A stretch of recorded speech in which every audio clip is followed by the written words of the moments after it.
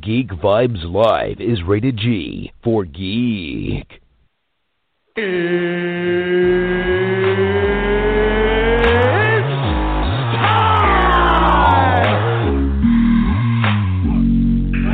this is Matt Lesher.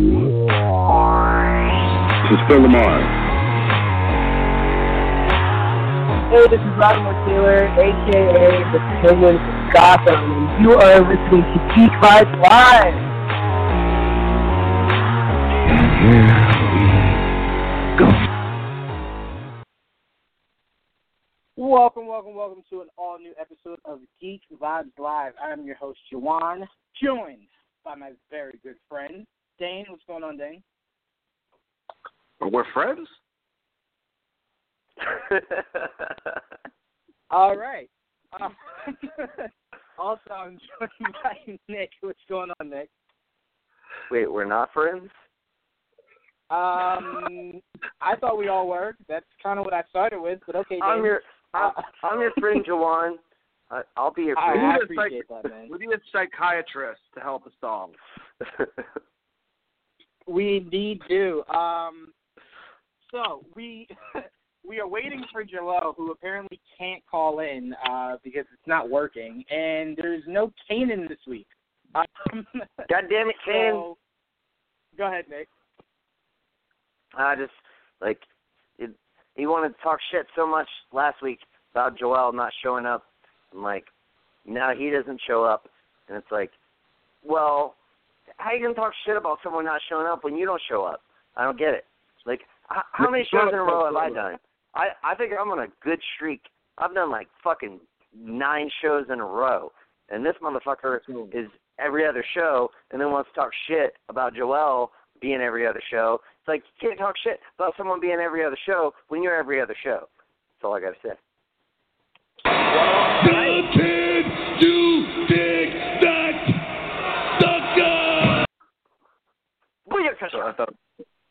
Wise words from our good friend Booker T, and very encouraging words from Nick. Thank you, Nick. All right, let's while we are waiting to see if Joel calls in, let us start the show. Nonetheless, I want to start off with something that is breaking news to us because it's like the games don't really do numbers like movies. And apparently, Dane, Red Dead Redemption 2 is pulling insane numbers for its opening of the brand new game. Talk to us a little bit more about its opening numbers, then. Well, what you have to realize is that Red Dead Redemption, it made so much money this weekend, $600 million, starting off fresh weekend, that it didn't just make more money than any video game. It's anything in entertainment. So that includes movie sales, that includes video game sales, that includes albums that have dropped.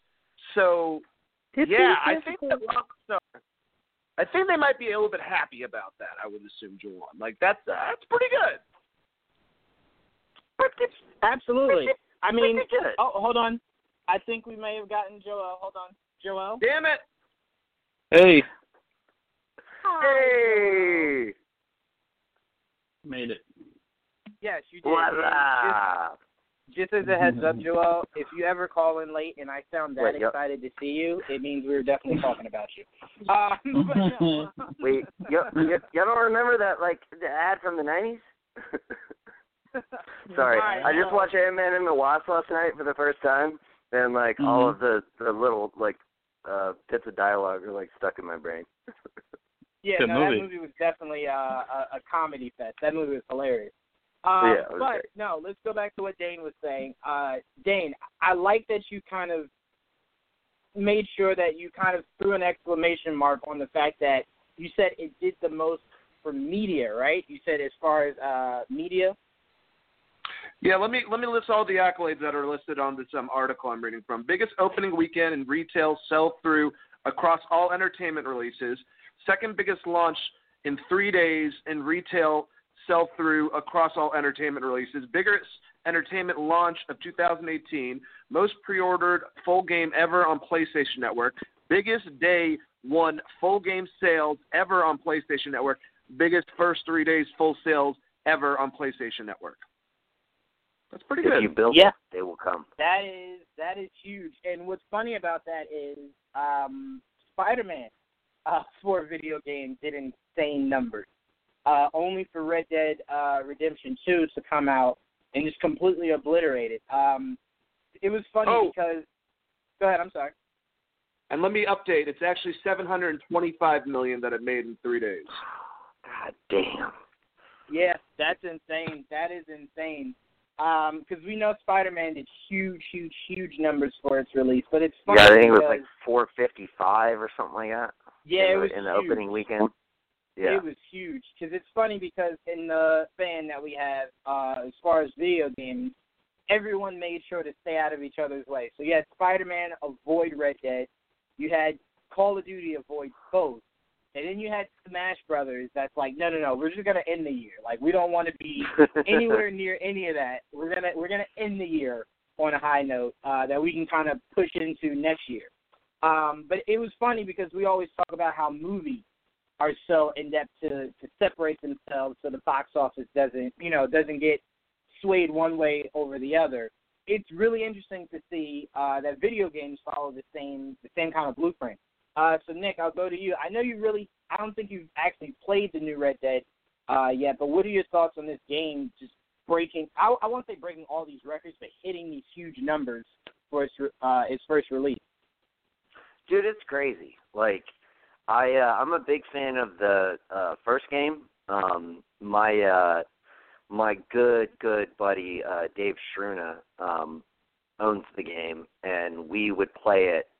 That was like the one video game he could get me to play. Like, I'm not like a big video game guy, but you know, we would like jam, like play some music, and you know, drink some beers, and like in between, like when we're taking our set breaks, like we play some Red Dead Redemption, and like it was just such a fun game. Like being able to like just wander around. Like I always. Of course, because I never, like, took the game seriously, I would just go into a town and start shooting people and then climb onto the top of a building and then, like, wait for all the people to climb up on the building and then shoot them and just see how many people I could, like, kill before I would, like, ultimately be killed. I think my I got up there. Like, my high number was, like, 40. Like, I was like, yeah, like, I'm a fucking baller. But nevertheless, like, the fact that this game is selling those kind of numbers is remarkable. Like, I don't even think that the company in their wildest dreams could have anticipated this. Like Dane said, you're not only breaking video game marks, you're breaking every form of entertainment. Like, that is so crazy. And, like, props, big props to them. Obviously, the first game is like a cult classic, and the fact that they like waited this long, like 10 years, to like release the sequel, and now that they finally have it and it's finally released, they like I honestly don't know how they've been able to like keep the momentum for this long, but they were, and you know, I mean, it's like, it's not even like word of mouth or anything. It's just like enough people have played the original game who really enjoy it, that when the sequel came out, they were like, yes, I want that. And enough people bought it, and it just tallies up. And like the fact that they were able to break the $700 million mark, that's just crazy. Like, it really is. And dude, it really kind of shows you where we're going as far as the different forms of media. I think video games are far underestimated as far as like a huge selling point, and as far as like just the way that these new age video games tell stories and have these cut scenes in between all of the action and everything that you get to control. They really do a great job of telling a story, and it just makes it all the more interactive and all the more fun to play. It's like you get the best of both worlds. You get to play a video game and you get to watch a movie, all in one. And the fact that like the video games are still looked at as like secondary media needs to change. And I think the fact that Red Dead Redemption 2 is doing this well is going to really kind of push video games into the forefront of kind of the mainstream moneymaker as far as these companies are concerned. And I think like Disney and like Sony obviously has their video game stuff set up, but like all of these other like production companies that don't really have a huge blueprint in the video gaming industry need to get in on it before it's too late. Yeah, I mean, listen, it's not that easy. It really isn't. So it's one of those things where it's like you got to kind of think about this. This last Spider-Man game that came out did insane numbers. Well, insane as we thought at the moment. So Red Dead came out, but insane numbers. No other Spider-Man game has ever come anywhere close. So it's the thing of Sony just getting it right. And I can't remember the company that did the new Spider-Man game. It's completely left my brain. Insomniac, thank you. Insomniac paid very close attention and took a lot of liberties also with Spider-Man with that game. From top to bottom, I fully beat that game. The story for it is freaking amazing. And the game has end-credit scenes, 2 end-credit scenes. That's insane. So, I mean, it's about making sure you get it right. But I will say Marvel does have a game coming out. That's all I can say. But Marvel does have something that not itself in Disney, but Disney is working on as far as an actual just Marvel game. Actually, 2 of them, sorry. One is from a solo hero, and another one is either a reboot or a part 3 of Ultimate Alliance. So they have some stuff that they're working on. But it's all the matter of just making sure you get it right, because Spider-Man took a long time before it got to where it's at now. But Joel, have you played Red Dead Redemption 2 yet? And if you haven't, are you definitely looking forward to play? Like, can you put Spider-Man down for a second to enjoy Red Dead Redemption 2? I have never played Red Dead Redemption 1, so like I have no say in this game. I wouldn't mind trying it out. I usually catch these some of the rather better games later on in my life, but Spider-Man's my priority. I'm already finished with the story, but now I just want to finish it 100%, and then I'm moving on to The Witcher.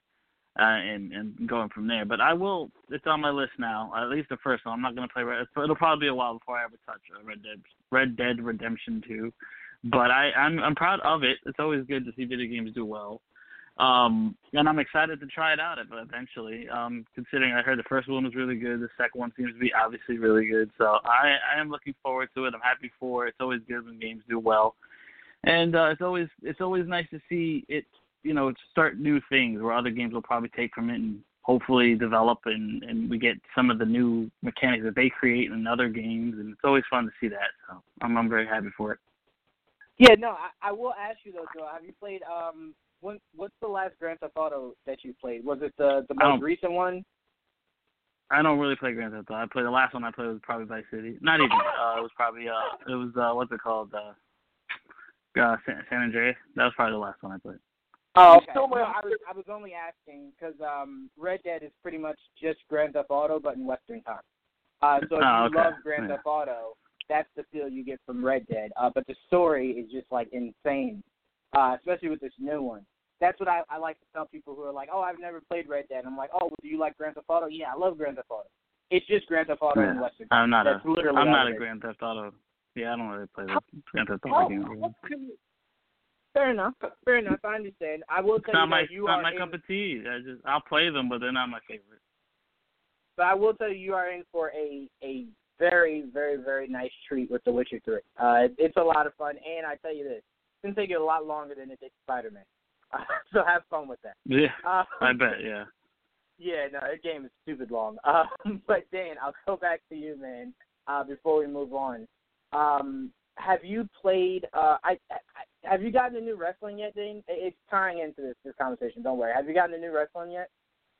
Yeah, I've been playing that a lot. Oh, okay.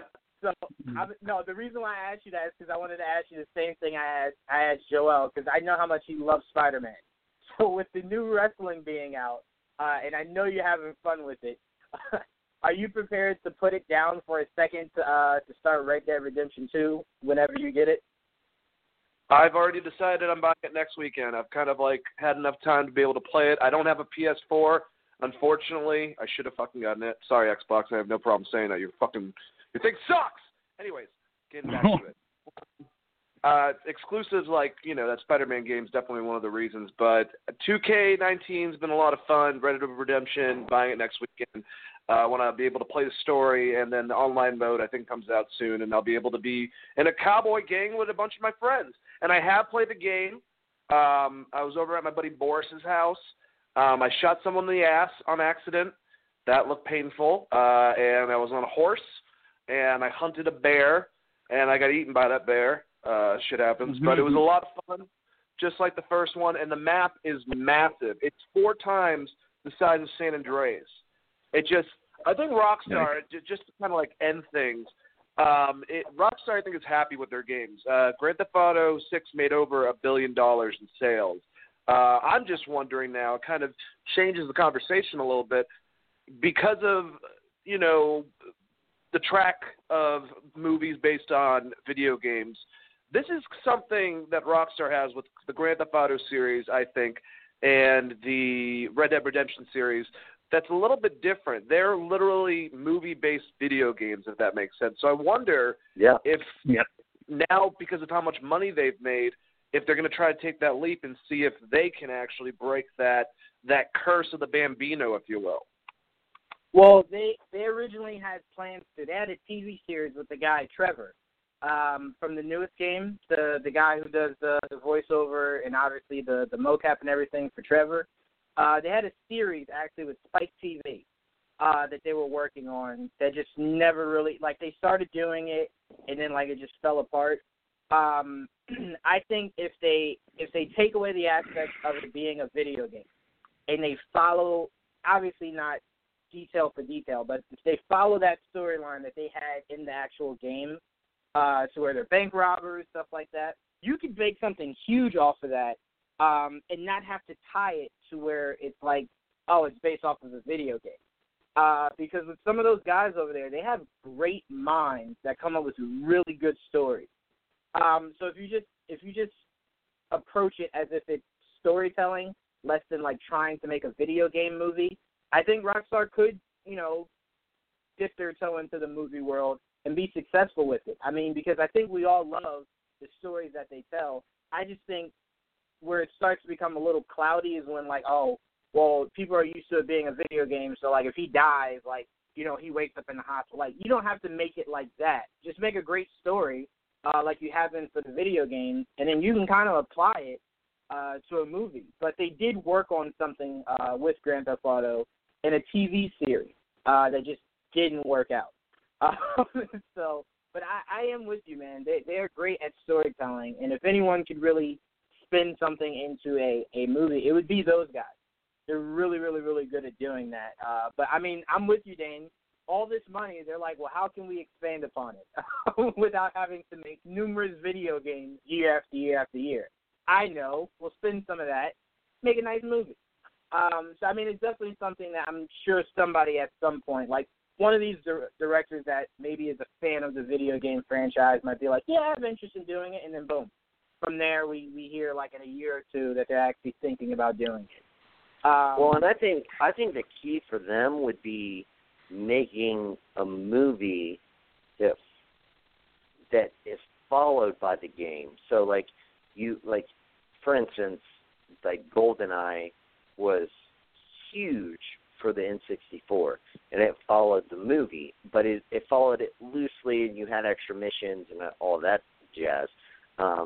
Like, I think that would be your golden egg. Like, you make a movie as, like, essentially is the game Red Dead Redemption 3. So you make a movie called Red Dead Redemption, and you, like, boom, you have the movie. And then you have the video game follow the movie, but, like, have all these extra missions in between. Like, I think that would be your path to success, if you will. Thank you. Yeah, no, I don't disagree with that at all. And I mean, Red Dead actually is something I would suggest they make a movie about before Grand Theft Auto. Only because I think Westerns is something that, like, this newer generation just doesn't really have that much of an appreciation for. But this game, I think the first game when it came out in 2010 changed the aspect. And then now with this new release, I think people would be more interested in it being a movie. And I tell you, Red Dead, the first one and the second one, they dig deep into what it means to be a Western video game. And it's great. It's a lot of fun. And no, like I said, I'm completely with you guys. At some point, someone's going to say, we should do something with these. I would say definitely after this release, we should be hearing something soon. But before we move on into our other topic, I will say, Joel, if you have not played it yet, play that Black Cat DLC from Spider-Man. Freaking amazing. I haven't yet, not yet. I will. I'll get to it. It's freaking amazing. Play it before you do The Witcher, because once you start The Witcher, you won't have time for anything else. I know. But all right, let's move on, guys. Let's get into some other breaking news that we got that you guys can kind of clear up for me, because I feel as though I heard like 30 different things. So apparently one of the names that was up for the role of Black Mask, Ewan McGregor, apparently, last time I heard, was in final negotiations to play Black Mask. But then I heard that he is now Black Mask. So I have no idea where the needle left off. I'll go to you first, Dane, because you could probably clear it up for me.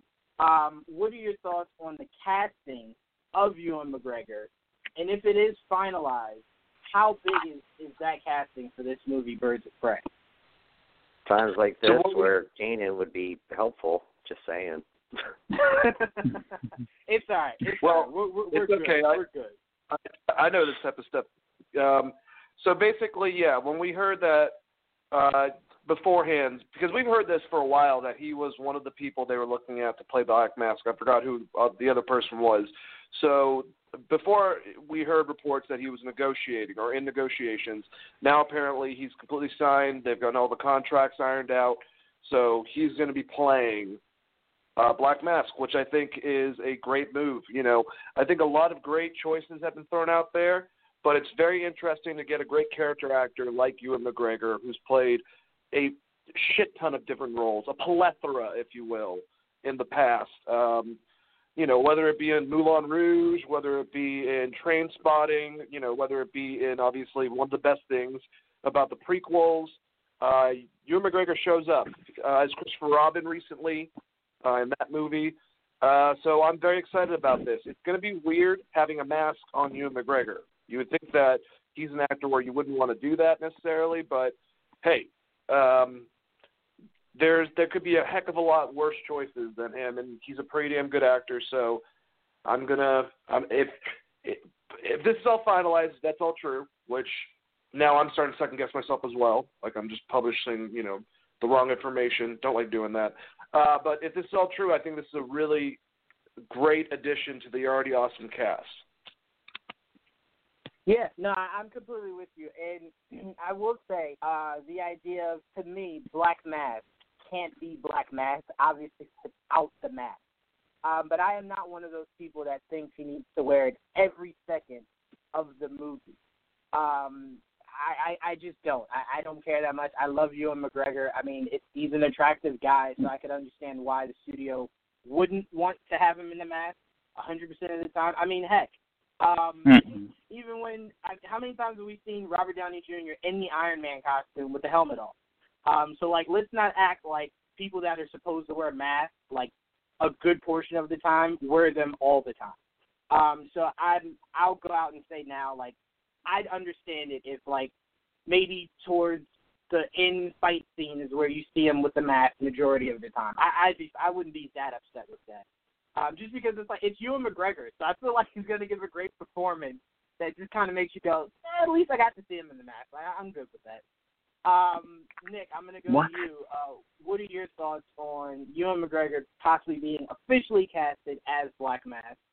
And what do you think his cast does for the movie? I think it's great for the film. I mean, like Dane said, I mean, he is a very great actor who has a lot of roles to his name, a lot of great performances to his name, and I mean that helps sell your film. Having an actor like that in that role is not necessarily quintessential, but at the same time, like it's a very good omen as far as the movie is concerned. And you know what? Like we've said this before, WB, they have a lot of flaws, but casting is usually not one of them. And I completely trust their casting in this regard. Jawan, I think you, I want to say you threw out somebody that I thought was better, and I want to say it was no. I want to say it was what's his name? No, Ray Liotta. That was awesome. No, it wasn't Ray Liotta. It was the dude from Memento. You just said it, Guy Pearce, right? Oh yeah. Thank you, Guy Pearce. Sorry, I didn't hear you. But like I like when you threw that out, I was like 100% sold on that. But nevertheless, like I'm still ultimately like super hyped for Ewan McGregor. I mean, the fact that he's going to be playing a villain, which is that's very much a rarity in his repertoire of roles. So that'll be super interesting to see him to take on that kind of moniker. So like I'm really excited to see his performance as this character, and again, like the whole mask thing. Like I mean, I hope he wears the mask a good amount of the movie. But if he doesn't, like again, yeah, I'm with you, Juwan. I'm not going to be heartbroken about it. But I think he will wear it as much as the script calls for it. You know, like I don't think he's going to be that kind of person who's like, no, we need to change the script so I can show my face more. Like he's not that kind of actor. So I mean, I don't have any worries about that sort of aspect of things. And no, I mean, I think he's going to be great, and I can't wait to see it. Yeah, I mean, the biggest reason why Guy Pearce stuck out to me was, believe it or not, with Iron Man 3. I just felt like the way he carried himself, like right when I heard that DC was going to go with Black Mask as the main villain for Birds of Prey, I was just like, Guy Pearce, I feel like could do that in his sleep. Like he has that kind of swagger about him that he could just pull off Black Mask. The reason why Ewan McGregor always interested me was because I had never seen him in a role like it. So it'd be like, all right, I usually know this guy. Like, the biggest role I know of Ewan McGregor is Obi-Wan Kenobi. So it's like, to see him now as the bad guy, Black Mask, would be a lot of fun. And I think he could definitely do it and make it look amazing. So I'm just really curious to see how, you know, they decide to go with the character. And just the first time I see him in the official photo with the mask, I think I'll probably lose my mind. Just the idea of seeing Black Mask on a big screen finally. I got huge in Black Mask after the Arkham City game, I think it was, the one where he hired all the assassins to kill Batman. Arkham Origins. Man, this character. I'm sorry. Go ahead, Joel. Arkham Origins. Arkham Origins. Thank you. I'm sorry. Thank you. I just thought it'd always be great to see that guy on the big screen, and we finally get him with Ewan McGregor. So I'll throw it to you, Joel. Biggest thing I want to ask you is mask. Is that a big deal for you if he doesn't wear the mask a good portion of the movie? Of course it is. His name is Black Mask. Of course it matters if he wears the mask. He knew has what he to was wear doing. the mask. That's ridiculous. Like, of course he has to wear the mask. And majority of the time should be with the mask on. If he has it off a couple times, sure, I can live with that. But are you kidding me? Of course he needs the mask. That's his name. His name is Black Mask. So you shit. saying 80% of the movie? I could take 80%. Yeah, sure, that works. It depends on how much if he has, of course. I don't know how big a role he has. Obviously, he's the main villain. Well, like, how much are we going to see? 80% would be all right, but like 95% would be better. Yeah, I'll take that. Even better. What was his purpose for wearing the mask? As part of the False Face Society. That was just part of his thing. So it's not like he has to wear it like his face. Jawan, his name is Black Mask. Listen, I'm not disagreeing with you. I am. Yes, just you trying are. to Don't argue with me. I Are am you not. kidding me? There might be people listening that are like, oh, does this guy like have to wear the mask? Like, is there something wrong? Yes. Okay, listen, I'm not disagreeing. Jesus. I'm just trying to enlighten people who might have that he has to question. wear the mask as much as Gambit needs a fucking Cajun accent. How about that? All right, okay. I love it. So let's get into the other part of the question, because obviously that is a question I will never ask you again. Better not. What are your thoughts on Ewan McGregor being cast as Black Mask? I'm totally fine with it. He's a good actor. You can't go wrong with a good actor, right? He's a great performer. But, I always look at him as the ultimate good guy, mainly because I know him the most as playing Obi-Wan Kenobi. So I'm just not used to seeing him playing those type of roles. But recently I have seen him take different roles lately, like especially in Fargo, where he played two different roles, and it's just in two different types of roles. And it was kind of interesting and crazy how he pulled it off. And so I'm always intrigued to see what he can do. And because he should be in the vast majority of the movie, it won't bother me seeing his face as much. As long as he can pull off the performance, I'll be totally fine with it. And he's a good actor, so he could do it. Yeah, I mean, the biggest thing I think of when I think of seeing Black Mask on the big screen is, you guys remember in the Red Hood animated movie where, like, he just punched the guy in the face to randomly just punch him in the face? Like, I just want to see Ewan McGregor, like, do things like that, like, with this character. Like, this character is obviously insane.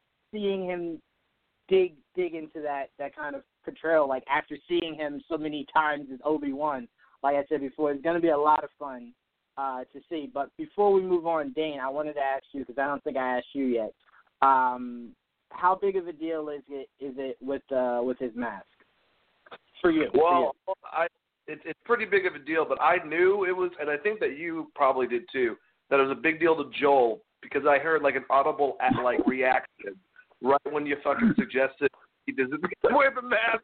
It was like he was getting more and more tense, just what his like. So, I am kind of with him though on it. I think that if you did like scenes where like he wakes up, he's by himself, and he like there's scenes where he's putting the mask on, but in front of everyone, for the most part, I think he should have the mask on. If at the end of the battle scene it's cracked off his head or some shit like that from an action scene, I could see that being there. But yeah, majority of the time they're gonna have to figure out a way to make it so you can see him talk still with the stupid. Well, I don't know how they're gonna do it, but that's for the movie people to do, and hopefully don't give us a similar outfit like they did for Joker and Suicide Squad. Yeah. So they'll make it work, is what I'm trying to Yeah, no. Hey. I mean, go ahead. I'm sorry, Nick. I was just going to say, Joel.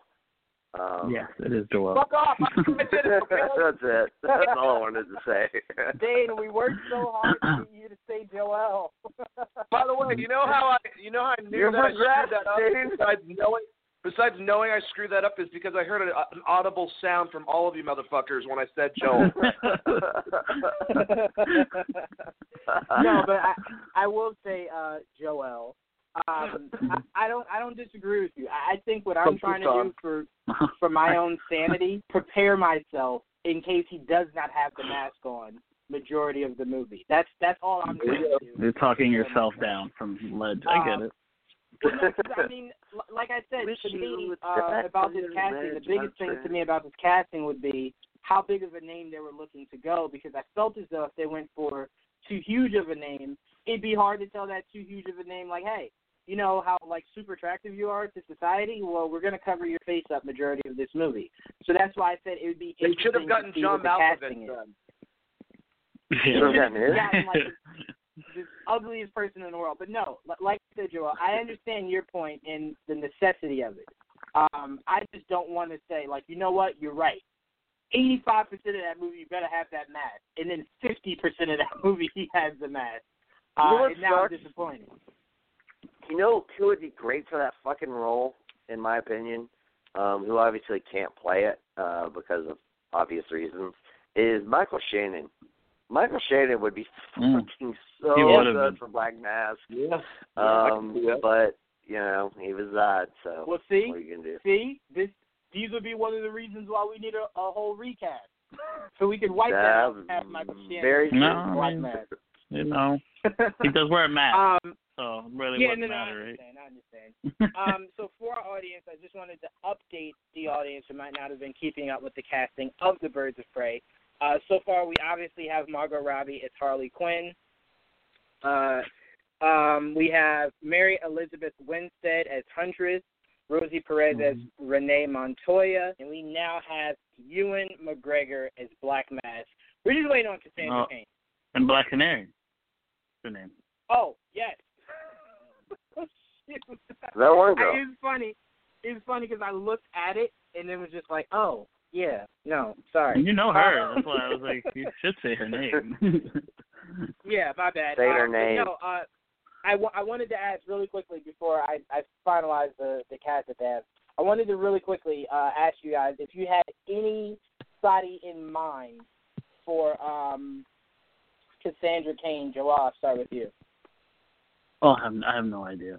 Young Asian girls. I mean, they're Kiddo, so. Don't even go to me. It's so hard. I'm right there with Joel. I don't know. I have no idea. It's not easy to cast those right now these days. I don't watch enough kids shows or like movies with little Asian girls in it, so I'm not sure really. I'm speed typing fresh off the boat to find out the casting for that television show to see if there's anyone. Yeah, really. I don't got a name. I'm sorry. No, it's all right. I mean, the girl from Modern Family. How about that? Yeah, she's got to be old enough now, right? The girl from Modern Family. That's hilarious. She got 20 by now. I have no idea. Oh crap. I will say so far, I think we all Rosario really enjoy. What'd you say, Dan? Rosario Dawson. Oh, sure, yeah. I mean, I'm fine with that. Sure, I'm pretty sure with the age of her. But no, I think we all are pretty satisfied with how this cast is shaping out so far. So I don't think any of us think the casting of Cassandra Cain will be a bad one. Because I think so far what they've done, we're like, okay, yeah, no, this looks like it's going to be a pretty good movie. So I'm going to keep my faith in that pile of I like what you've done with the cast so far. One of the most important characters of the movie, I'm pretty sure you're not going to mess up. So that's where I put my faith in. The question should be, is there an over-under if we'll recognize the actor or, the actress when they cast her? I think the biggest thing for me that I keep in mind when it comes to casting Cassandra Cain is I still have no idea the name of the adorable little girl who played X-23. And I love that. Like, I did not know her from anything. She came on and just completely blew me away. So that's what I'm hoping for Cassandra Cain, is that they follow the same kind of formula of someone that you may not have seen before, but gives you an amazing performance. I love how, like I said, that's where I want to put my faith in. I love how Jawan's like, the adorable girl who like cuts off people's heads and throws them at people. Like, oh yeah, Right. it's When the so camera's adorable. not Like rolling, the way she's you not chopped off cutting his her head head. was Super so adorable. cute. But let's move on to something that I'm pretty sure a lot of people are going to try to make a big deal that isn't going to be a big deal whatsoever. Shazam apparently is supposed to be beginning reshoots between November 6th and wrap around November 20th. So my question isn't going to be what are your thoughts of reshoots, because that's a stupid question. My question is going to be, and I'll start with you first, Dane, do you think any of these reshoots are to add in maybe Black Adam for an end-credit scene, maybe Superman for an end-credit scene, or do you think it's just to clean up some stuff of the movie?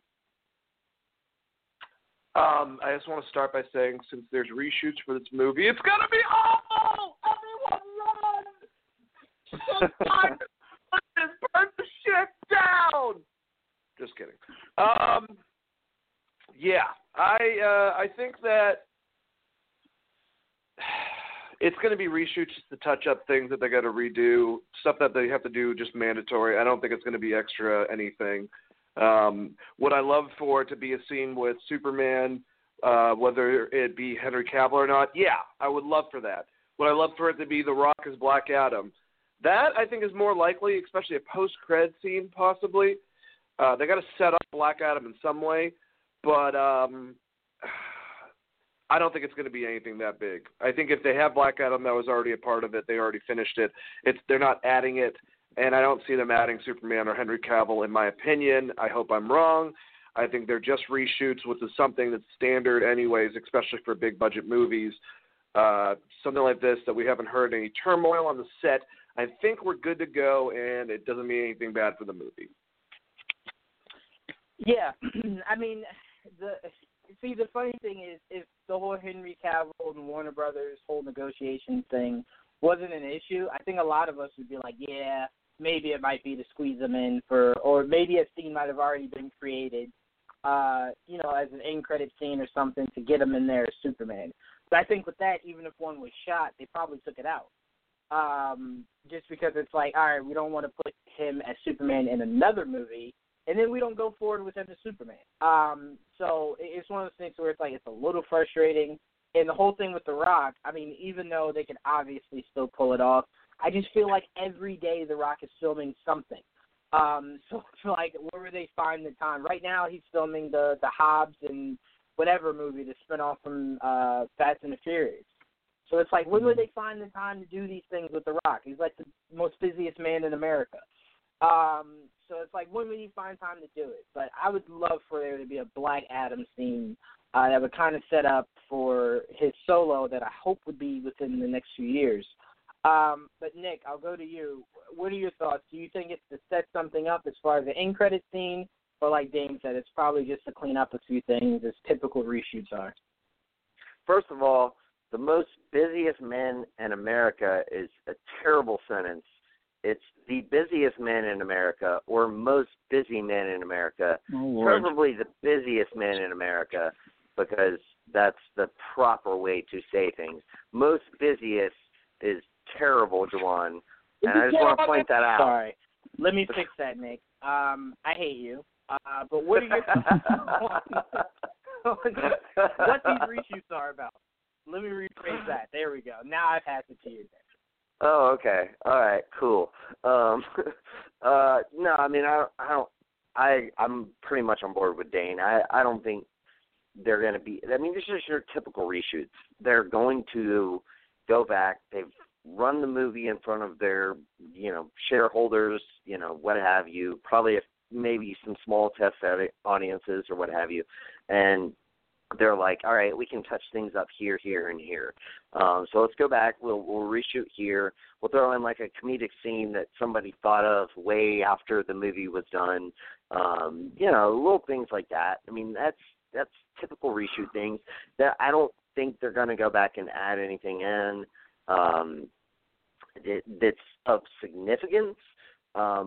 Maybe, but I doubt it, especially considering the upheaval that's going on within Warner Brothers and DC. I think they probably want to keep this movie as kind of tight-knit as possible and self-contained as possible. So I don't see anything on that horizon. I think it's just, your typical reshoots. Like, let's go back and like see if we can make this movie just a little bit better, and that's what it boils down to. Yeah, I mean that's obviously the most logical. That's why I didn't want to rephrase it. What are our thoughts on the reshoots? Because it's just reshoots. Like, it has no thoughts. Yeah. So I thought I would kind of cater it to it. It's like, could it possibly be to sneak something in? You never know. I don't think so. Joel, I pose it to you. Do you agree with everyone that it's just to clean up stuff, or are you going out on the limb and saying we could have a post-credit scene that maybe they are filming now? Are you asking Joel if he's going to go out on a limb? I'm going to go ahead and say no, he's not. But go ahead, Joel. Tell me you're not going out on a limb. Well, look, it's obvious they're starting from scratch and we're filming the whole movie in the next 3 weeks. And that's pretty damn obvious. I don't know why we're even questioning it. But, look, it's touch-ups. I mean, they got to clean up whatever they got to clean up, add whatever they want to add. Will they be adding a credit scene? Possibly. I wouldn't be opposed to it. It more than likely could be possible. Would it be Black Adam or Henry Cavill Superman? I would love both of them, but I have no idea or clue that would even be possible. And considering everything going on with the agents for both Black Adam and Superman at the moment, doesn't seem likely at the moment either. So I'm just going to go out on a limb and say hopefully they give us something cool. Whatever they're filming is just to clean up and touch up whatever they need to touch up, and it's just business as usual for Shazam in the next couple weeks. Yeah, I mean, like I said, that's pretty much just exactly probably what it is, but part of me wants it desperately to be like we see it, it's Henry Cavill at the end. I would love to be wrong, after, trust me. Yeah, and then right after it's like, it would be awesome. Cavill's here to stay as Superman, or it's Black Adam, and then right after we get news that his solo comes out in 2000 and whatever. That's just me, but whatever. Or Deadpool. No, it's not like, just you. What if they had in Deadpool? That would be cool. Or maybe Ryan Reynolds back as Green Lantern. That'd be nifty. There you go. Hey, there a boy go. can dream. Awesome. Dream That's on. awesome. I would definitely pay Dream money on. to never see that again. But all right, let's move on. We got some Disney news. Two pretty interesting news topics coming out of Disney. One of them being part of Disney's new streaming service. Loki and Scarlet Witch each would be getting their own solo series for the streaming service. We are now getting word that Falcon and Winter Soldier are getting a series. I don't know what to think about. And not this. individually. Not individually, together. Even better. I don't really know what to think of this. I didn't know what to think of the Loki and Scarlet Witch news, mainly because I felt as though until they kind of got the course correction on the term to define Scarlet Witch, there's not much that they could offer me in that series that I'd be interested in. They called them, I believe, the Gifted, obviously because they couldn't call them mutants. So I'm really interested to see that now that Marvel is getting their rights back to the X-Men characters. Do we get the term mutants in the series? Because if we do, you can then explore her other siblings and possibly her father, her actual father. So, I mean, that is what would interest me the most because there's so much story of that you could dig into. But if not, and it's taking place with the current Scarlet Witch, that mutants don't exist, they're just the Gifted or whatever, then it's like, all right, well, it's a wait and see for me. But with Falcon and Winter Soldier, I guess them going on tag team missions would be cool. But I'll go to you first, Joel. What are your thoughts on Falcon and Winter Soldier together getting a series for Disney's streaming service? Cool. I mean, I like them together in the movies. It's interesting. Two of Cap's closest buddies are going to have a limited series, I guess, a mini-series for themselves.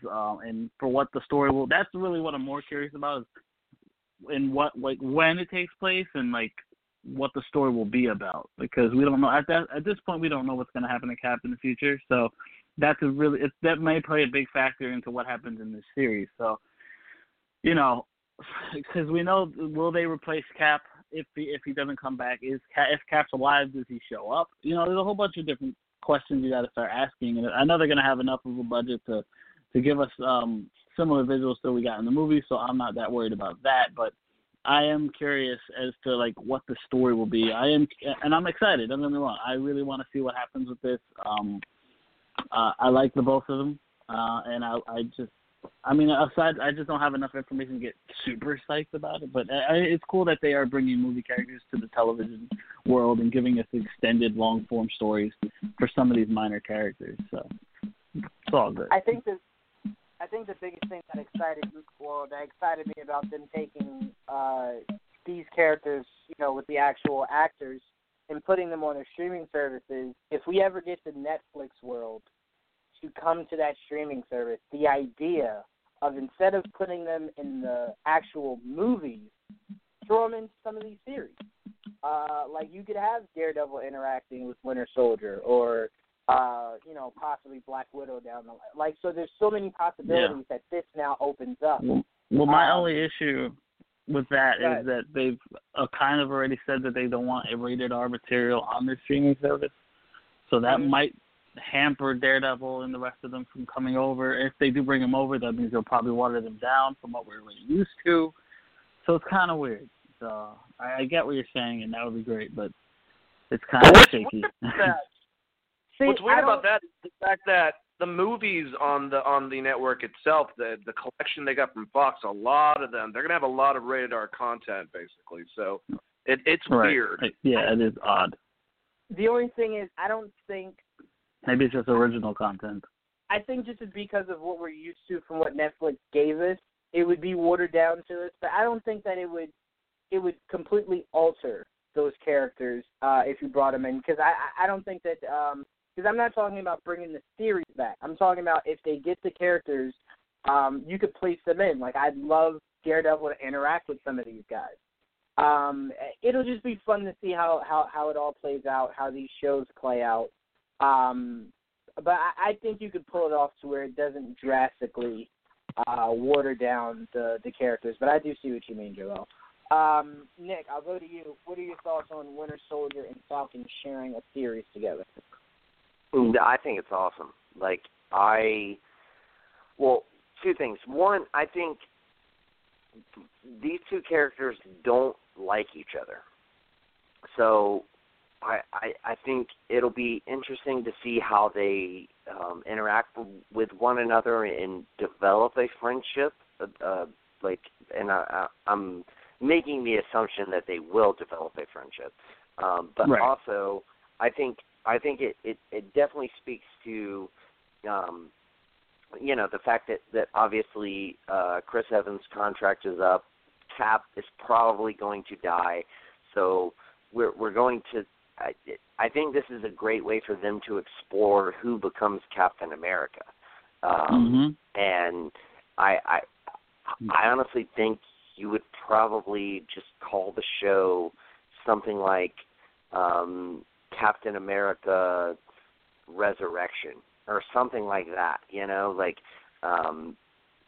something that envelops both of these characters, and they're dealing with the loss of their best friend, their mutual best friend, and they develop a bond, and one of them ends up taking up the mantle, and we get to see the kind of behind the scenes of how whichever character does take up the mantle actually does do that, and we get to see a story involved with that.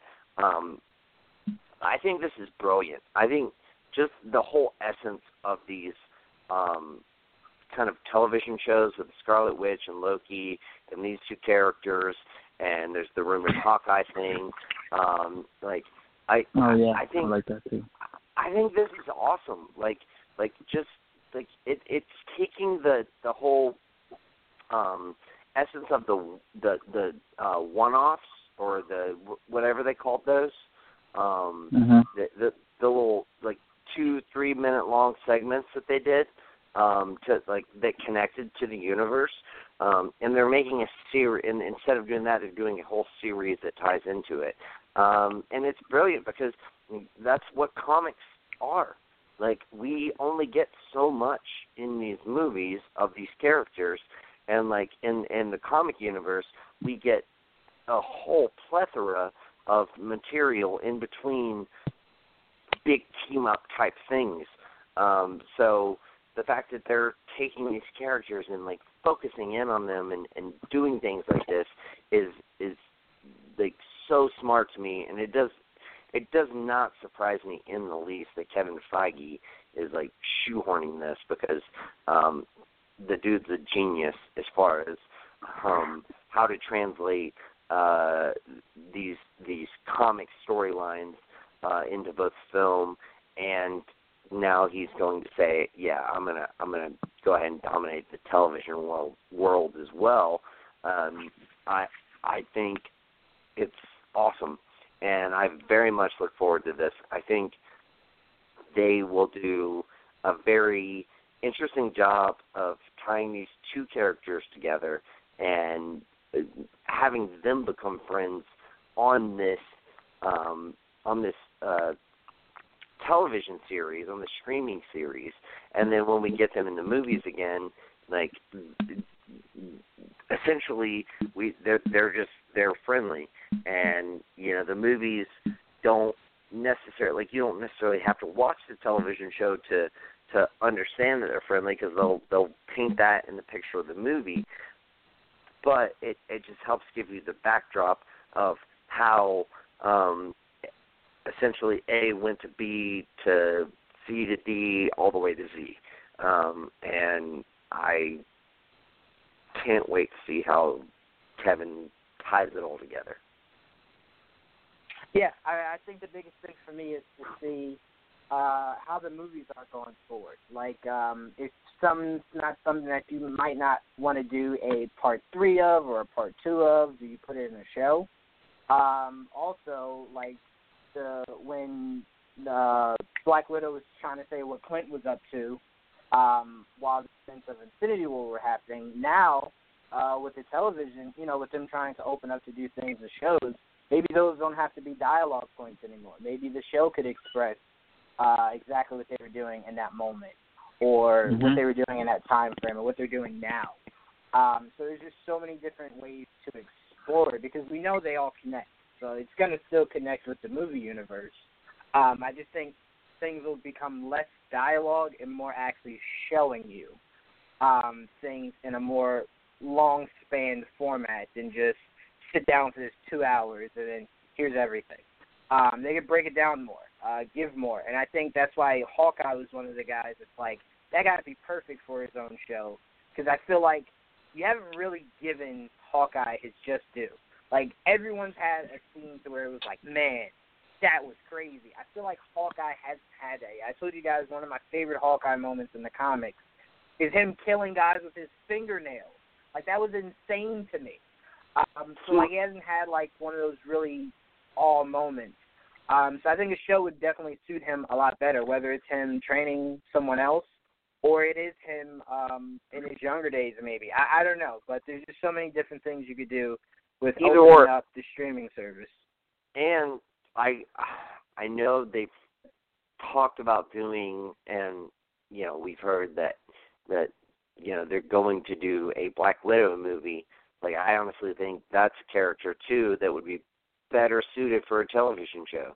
Like, give us an 8-episode television show of Black Widow, whether, like, the same thing, whether it be her past, her future, the in-betweens, everything else. And you could make it all of the above, honestly. Like, you could do a lot of flashbacks that tie into the story. Obviously, the Marvel Netflix series do a lot of those. There's a lot of recourse that you could gather and implement to make a Black Widow series super awesome. And I think that would honestly be something that I would look forward to even more than a movie. Right. I mean, I think the biggest thing that would make fans go crazy, that I think a lot of us have been asking for right when we heard the line, I think a series explaining what happened. I can't remember the actual place, but remember Black Widow in the first Avengers movie was telling Budapest.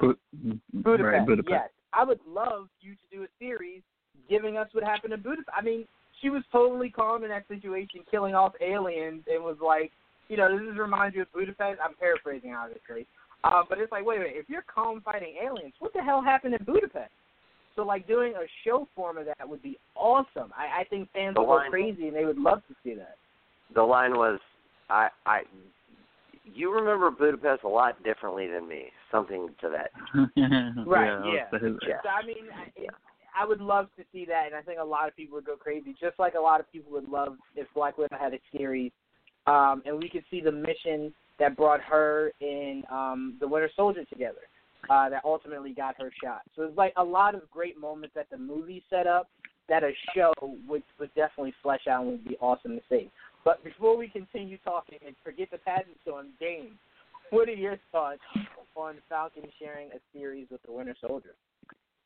I'm sorry, I was meditating, while you guys were conversating just now, so snap back down into reality. I'm hoping a little bit different than you guys. I want to get a sitcom with the two of them. I want something that's like Odd Couple meets Perfect Strangers meets Laverne and Shirley. I want there to be a running gag that both guys try to outdo who's a better friend to Captain America, but like somehow they always get in hijinks and Captain America's never there. Like he's always late or some shit.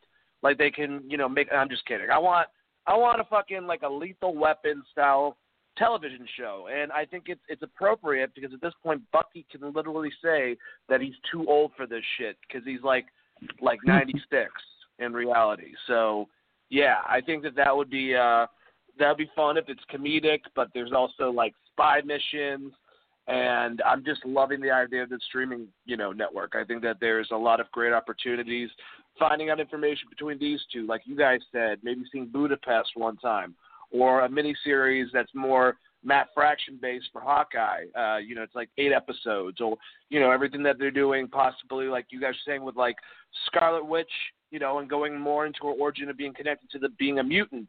You can have, if it goes in the past, Vision in certain episodes. You can even have Quicksilver technically. Loki, there's a lot to do on Asgard. And then there's kind of like what we were saying, the characters that pass down from Netflix. If there's a home for them there, the horror characters all of us been wanting with Blade and Ghost Rider and so much more.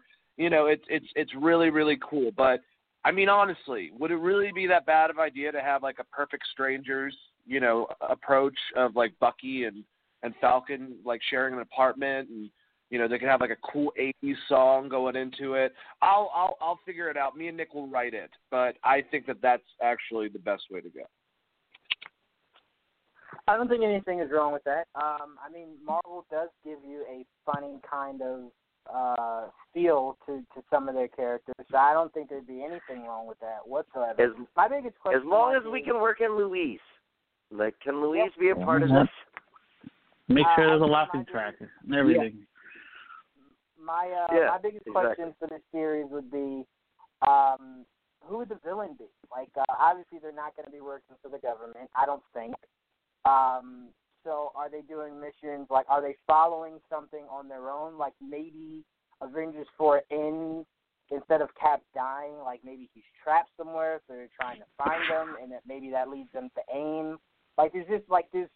I'm just curious on how you approach a villain with characters like those. So I think that. Well, I would say there's two that come to mind. You could bring back Zemo. Yeah, that'd be cool. I mean, that makes so much sense. Or you could have what's his name? Mocap? That's not his name. MODOK. Yeah, MODOK. MODOK. Like that would be. See, that's the kind of villain that would be perfect for a TV series. That wouldn't maybe. It might get too many laughs for like film. But like if you had MODOK in a TV series and they had to take MODOK down, like that would be that to me that would be like super awesome. Like I could see them pulling that off, and like they could make it a little more realistic as far as the character and everything else. But yeah, I mean, I think that those would be the two that come to mind for me. Yeah, not bad choices at all. It'd just be really fun to see, how they go about setting the story up for these characters after Avengers 4. So, I mean, that's what I'm going to be looking forward to the most. Just like how much of it gets mentioned, how much of it gets focused on. Is it a thing of, like, I imagine they could possibly have a Battle of the Cow kind of feel for Sam and Battle for the Shield. Yeah. Awesome. Yes, over the Shield. Because only reason I say that because I know people are going to go, oh no, they're not going to try to kill each other over the Shield. I'm not saying that. I'm just saying Bucky would obviously feel entitled to it because he grew up with Cap. Sam would feel entitled to it because of the friendship that they had gained while trying to help find Bucky. So, I mean, it's one of those things to where it's like, do you put the shield on the guy who's known for killing people, regardless of what the reason was, or do you put it on the guy that was a hero? So it's weird, and it'd be interesting to see, is it something that Cap gives to one of them, or is it something that once Cap dies, they fight over? So, I mean, there's so many different things the show could focus on. And I would even posit this, like, I would almost have it be like the two of them want to give it to the other, and they settle on one of them. I would say Falcon becomes Captain America, and eventually Falcon dies, and then, like, not in the series, but like in the movies later on, and then Bucky. Who never wanted the role. Like, he was very much adamant, like, no, you take it. I don't want it. And then when Falcon dies later on, like, say 3 movies later, he was like, fuck, I guess I got to do it. I got to take up the mantle. Somebody's got to be Captain America. I would prefer that than them fighting over the mantle. Yeah, I mean, it could. To me, I just thought those two characters, because obviously they respect each other but don't really like each other. I think mainly because it's like, no, I'm Cap's best friend. No. I think you forgot we've been alive for like over hundreds of years. I'm his best friend. So then the idea of who gets the shield would kind of be the equivalent of, because you might even have it be to where one of them is Dick Grayson in the sense of, I don't want it. Like, I don't want the shield. I don't want it at all. Right. But then realizes they have to, like, someone has to take that mantle. So before you let someone take it and disgrace it, you should take it. That was kind of the feeling Dick Grayson had, to where it was like, if I don't take it, you have Damian, you have Jason Todd, like, you have all these other people trying to take the mantle, and I don't think they would do Bruce justice. So it'd be interesting to see if they play it that route, to where it's like, I don't really want it, but, like, do I want Bucky to have it? So that's just kind of like the idea that I had that might go between the two of them. But, all right, let's we got some – I'm sorry, Nick, you were saying something? All right, so we got some Star Wars news that was a bit deceptive, Nick. I will say it was somewhat clickbaitish with the idea of it, where there was an article about Star Wars. What is it? 9, 8? Yeah. 9? Yeah, 9. 9, right? 9. Okay. Yeah. That Star Wars 9 to be a course correction. And by that, all it was Abrams in an interview just kind of saying when Colin kind of stepped out, he didn't want to miss the opportunity to fill in and get another chance at doing at kind of finishing what he started. As far as the franchise. So I think where people got the idea of course correction from was, he started something. Obviously, the second one didn't really want to go off of what he set up. It wanted to do its own thing. So they're assuming with him coming back, it'll correct the course that to a lot of people, they felt the second one kind of deviated from. But by no means did anyone from Disney's camp come out and say, no, this third movie is definitely going to be our course correction. So with that in mind, Nick, I'll go to you first. What are your thoughts on Abrams pretty much not only just coming back, but do you feel as though it'll be a drastic difference from what the second one set up, kind of like how the second one was kind of different than what the first one set up? No, I mean, I don't think it'll be a quote-unquote course correction. I honestly, like, if anything, I had heard that Colin Trevorrow, like, essentially, one of the big reasons that he had a falling out with Disney and what he wanted to do with Episode 3 had a lot to do with the fact that he wanted to use Luke Skywalker as a living embodiment character. And the fact that obviously he dies in Episode 8, that was a big, like, gut punch to what Colin wanted to do.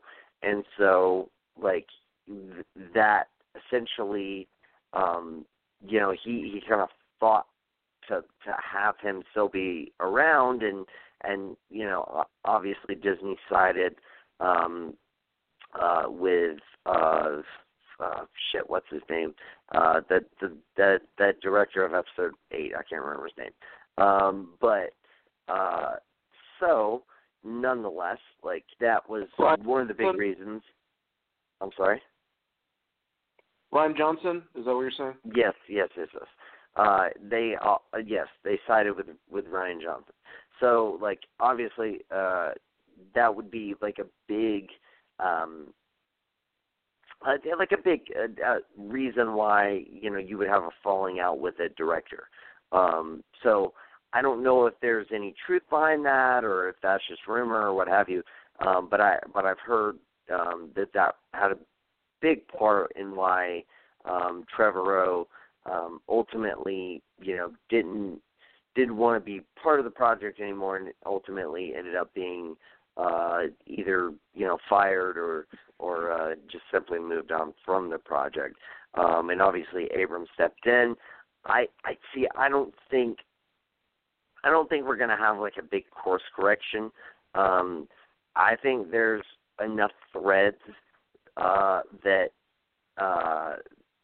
Johnson left for Abrams to be able to pull from, and I think that there's a lot of story to be had between Kylo and Rey and their relationship and what that means to them, and also, like, where do you take Poe from here? Where do you take Finn from here? Does the relationship between Finn and Rose blossom, or is she a sacrificial lamb, or is he the same thing?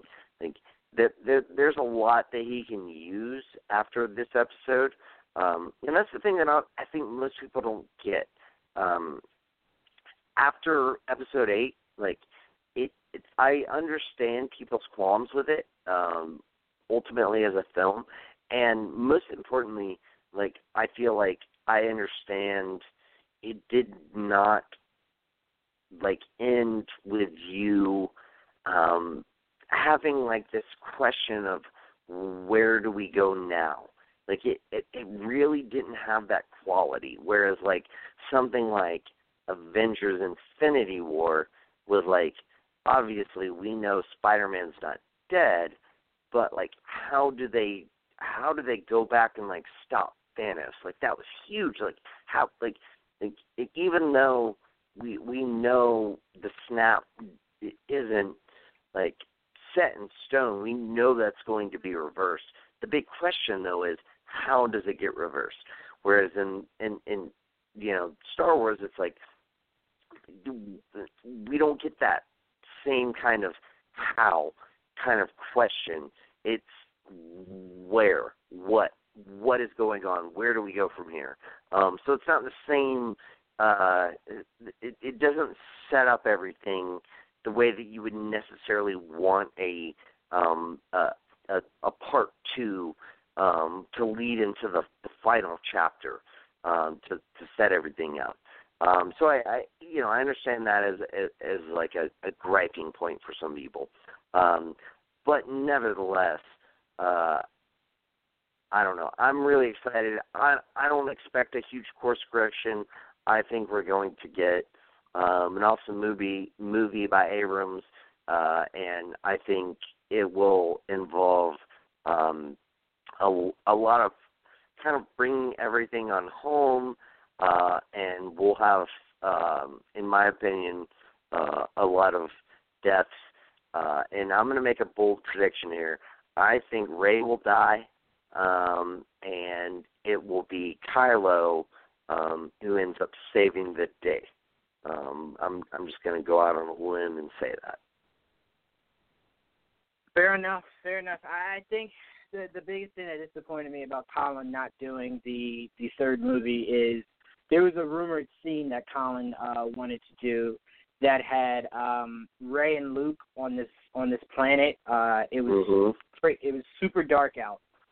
You see the sun look like it's starting to go down, like it's approaching to go down, and you see Kylo's ship land, and out comes Kylo and the Knights of Ren.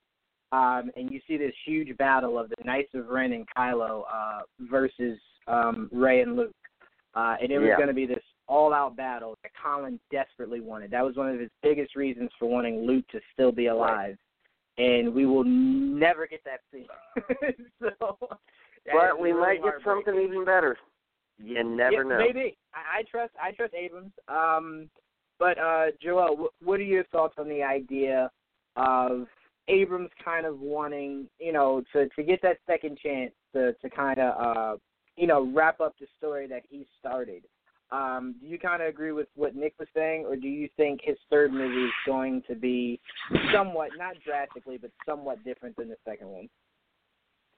No, I pretty much agree with Nick. I think it'll be more of a palate cleanser than anything for what happened in the second movie. Even though I know we, especially on here, enjoyed the second movie.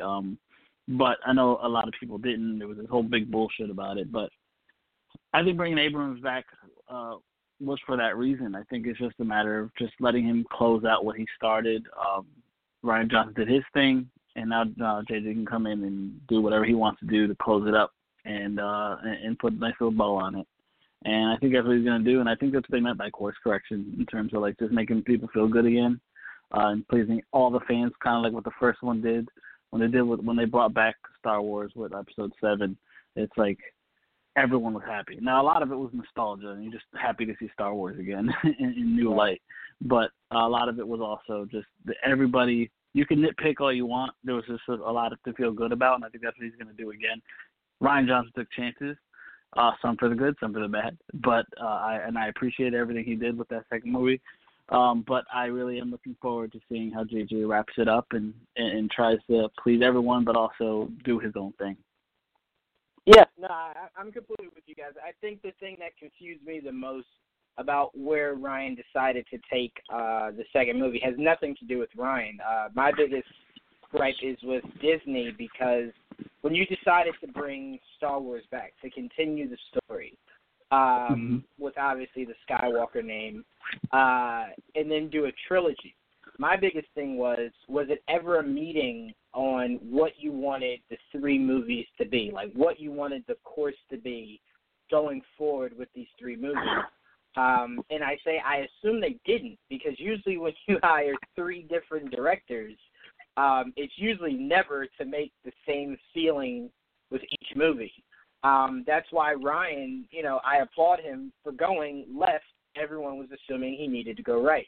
But Dane, the question I want to ask for you is, with the approach that Rian did from what J.J. Abrams set up, if you're going into the mind of J.J. Abrams approaching this third movie, do you kind of try to approach it to where it's like, all right, well, obviously I was setting up something that you went away from, so let me kind of figure out a way to tie this into a knot or do you kind of just sit in a room, you know, obviously you're writing the script, but do you kind of talk to Ryan and kind of figure out a way to take what he did and then take what you want and then tie that off? Or are you kind of like, no, I know what I was setting up.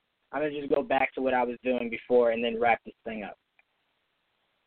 Well, you know, it's basically what does the term course correction really mean? And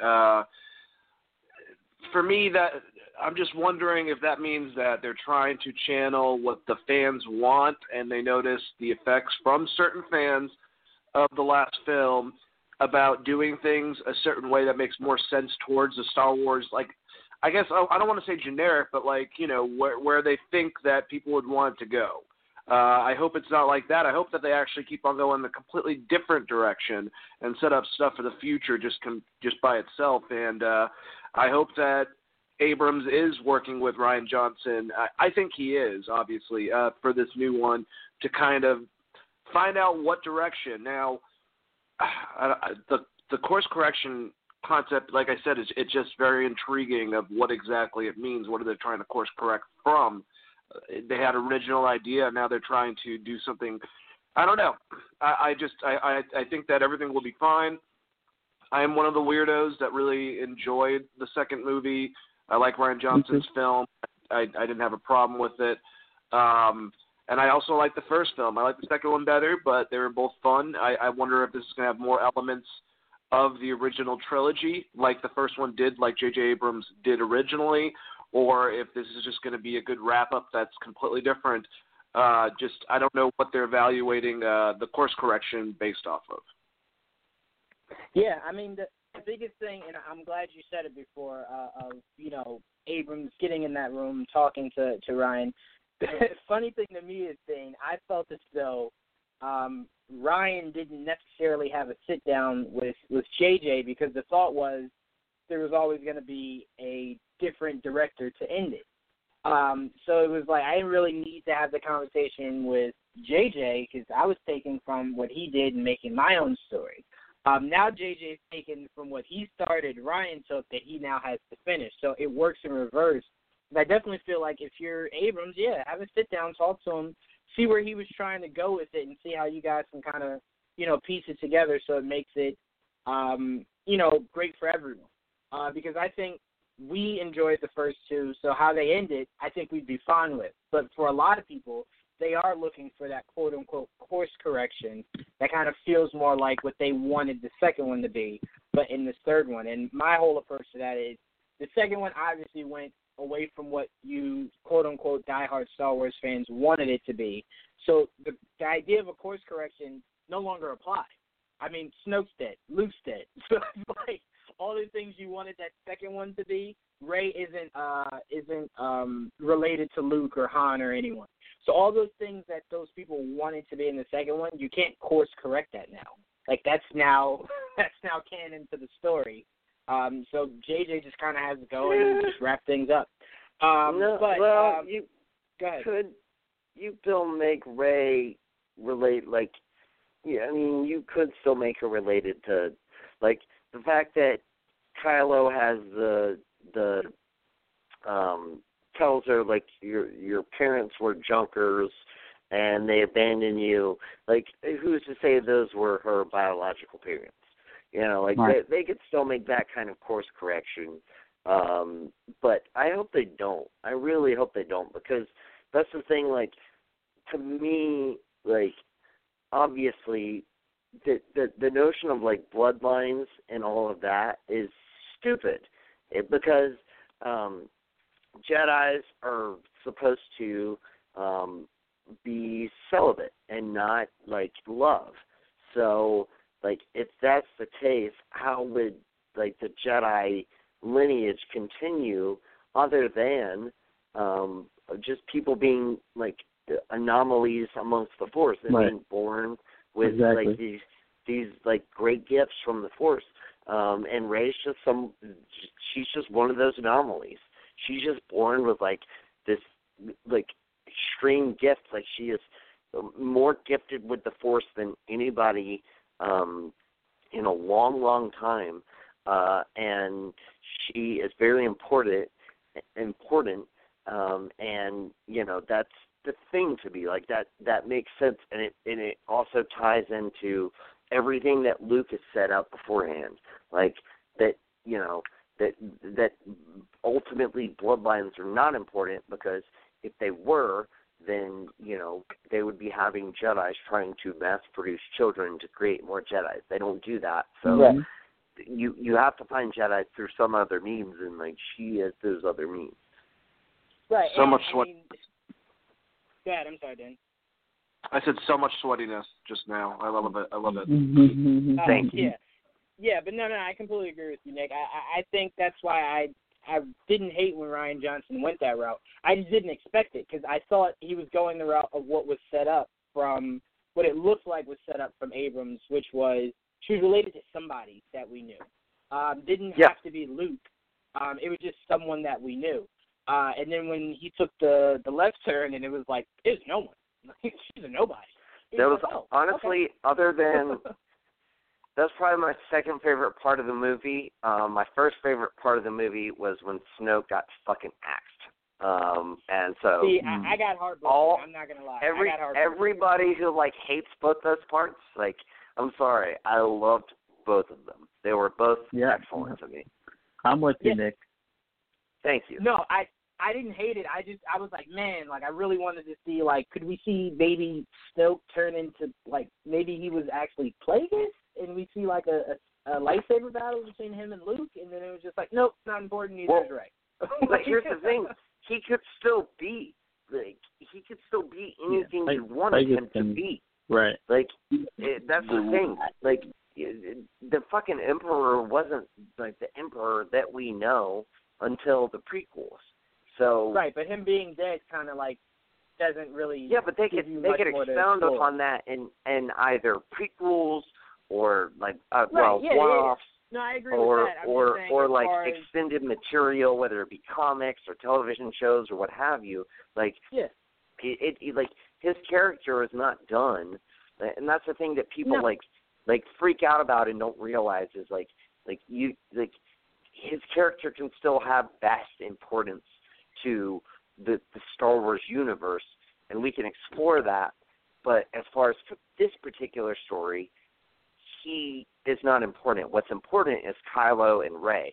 And, like, what was important in the original trilogy was Luke and Vader. And, like, the Emperor really did not have a lot to do with that. And we didn't know anything about the Emperor other than he was just this big, bad dude who could shoot lightning out of his fingers. Like, that's all we really knew about him. I think the biggest thing is I think a lot of people felt for Snoke like a lot of people felt for Maul. That it was like, man, you thought it was going to lead to like this huge thing that maybe you get to see him going forward. Yeah. And although they might have attacked Maul maybe in the books, we didn't hear anything else about Darth Maul until the animated series. And albeit we were thankful that we got it, but it was that long before we got an expanded part on his story. Exactly, but that's my point is that we did get so much material on Maul, like after the fact, and we got all of this like cool shit to like follow up on, whether it be the Clone Wars or Rebels or even his little cameo in Solo, despite the stupid like. I don't know why he had to ignite his lightsaber other than we want a lightsaber in this movie. But nevertheless, like we got a lot of him later on, and I think we will get that from Snoke. I think we will know Snoke's history and where he came from and exactly who he was and what he was trying to do and all that. We'll get all that. But like that wasn't important. And here's the thing. I don't think that was ever going to be important. Like, how are you going to delve into all of that in the story that is Rey and Kylo's story? Like, you weren't. Yeah, no, so, I don't understand why people are so upset that he got, like, axed. The only thing that I can think of is that, like, they were like, well, I had this theory that he was going to be so-and-so or so-and-so, and, like, now that he's dead, like, my theory doesn't matter anymore, and like I'm mad. All right. Yeah. Sorry. Yeah. I mean, I have my theories too. I just didn't get fucking butthurt about it. Like, you know? Yeah. No, I get you. And like you said, they could explore it through other avenues. It's just the idea of waiting so when they find it necessary to explore that, exactly. I think is what's heartening for is like it stresses out a lot of fans. But let's move on. We're gonna kick it to Dane for a word from our sponsors. Hey, how's it going? Hey guys. Remember the days when, you could do multiple rounds in the bedroom like it was nothing? Now you can increase your performance and get that extra confidence in bed. So listen up. BlueChew.com, that's blue like the color blue. BlueChew.com brings you the first chewable with the SEM FDA-approved active ingredients as Viagra and Cialis, so you know they work. You can take them anytime, day or night, even on a full stomach. And since they're chewable, they work up to twice as fast as a pill, so you can be ready whenever the opportunity arises.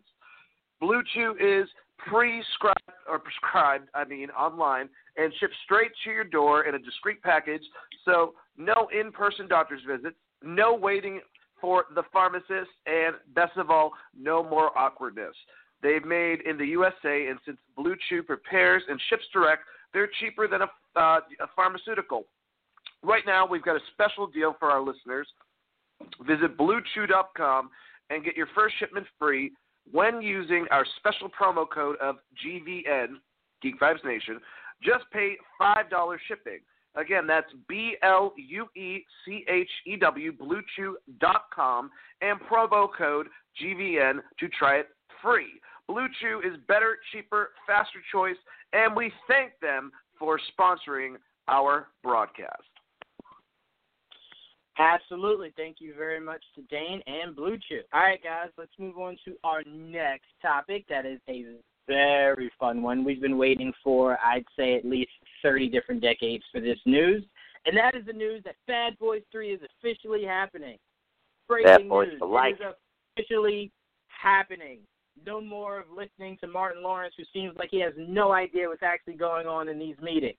Will Smith made it official that it is happening, and we trust Will.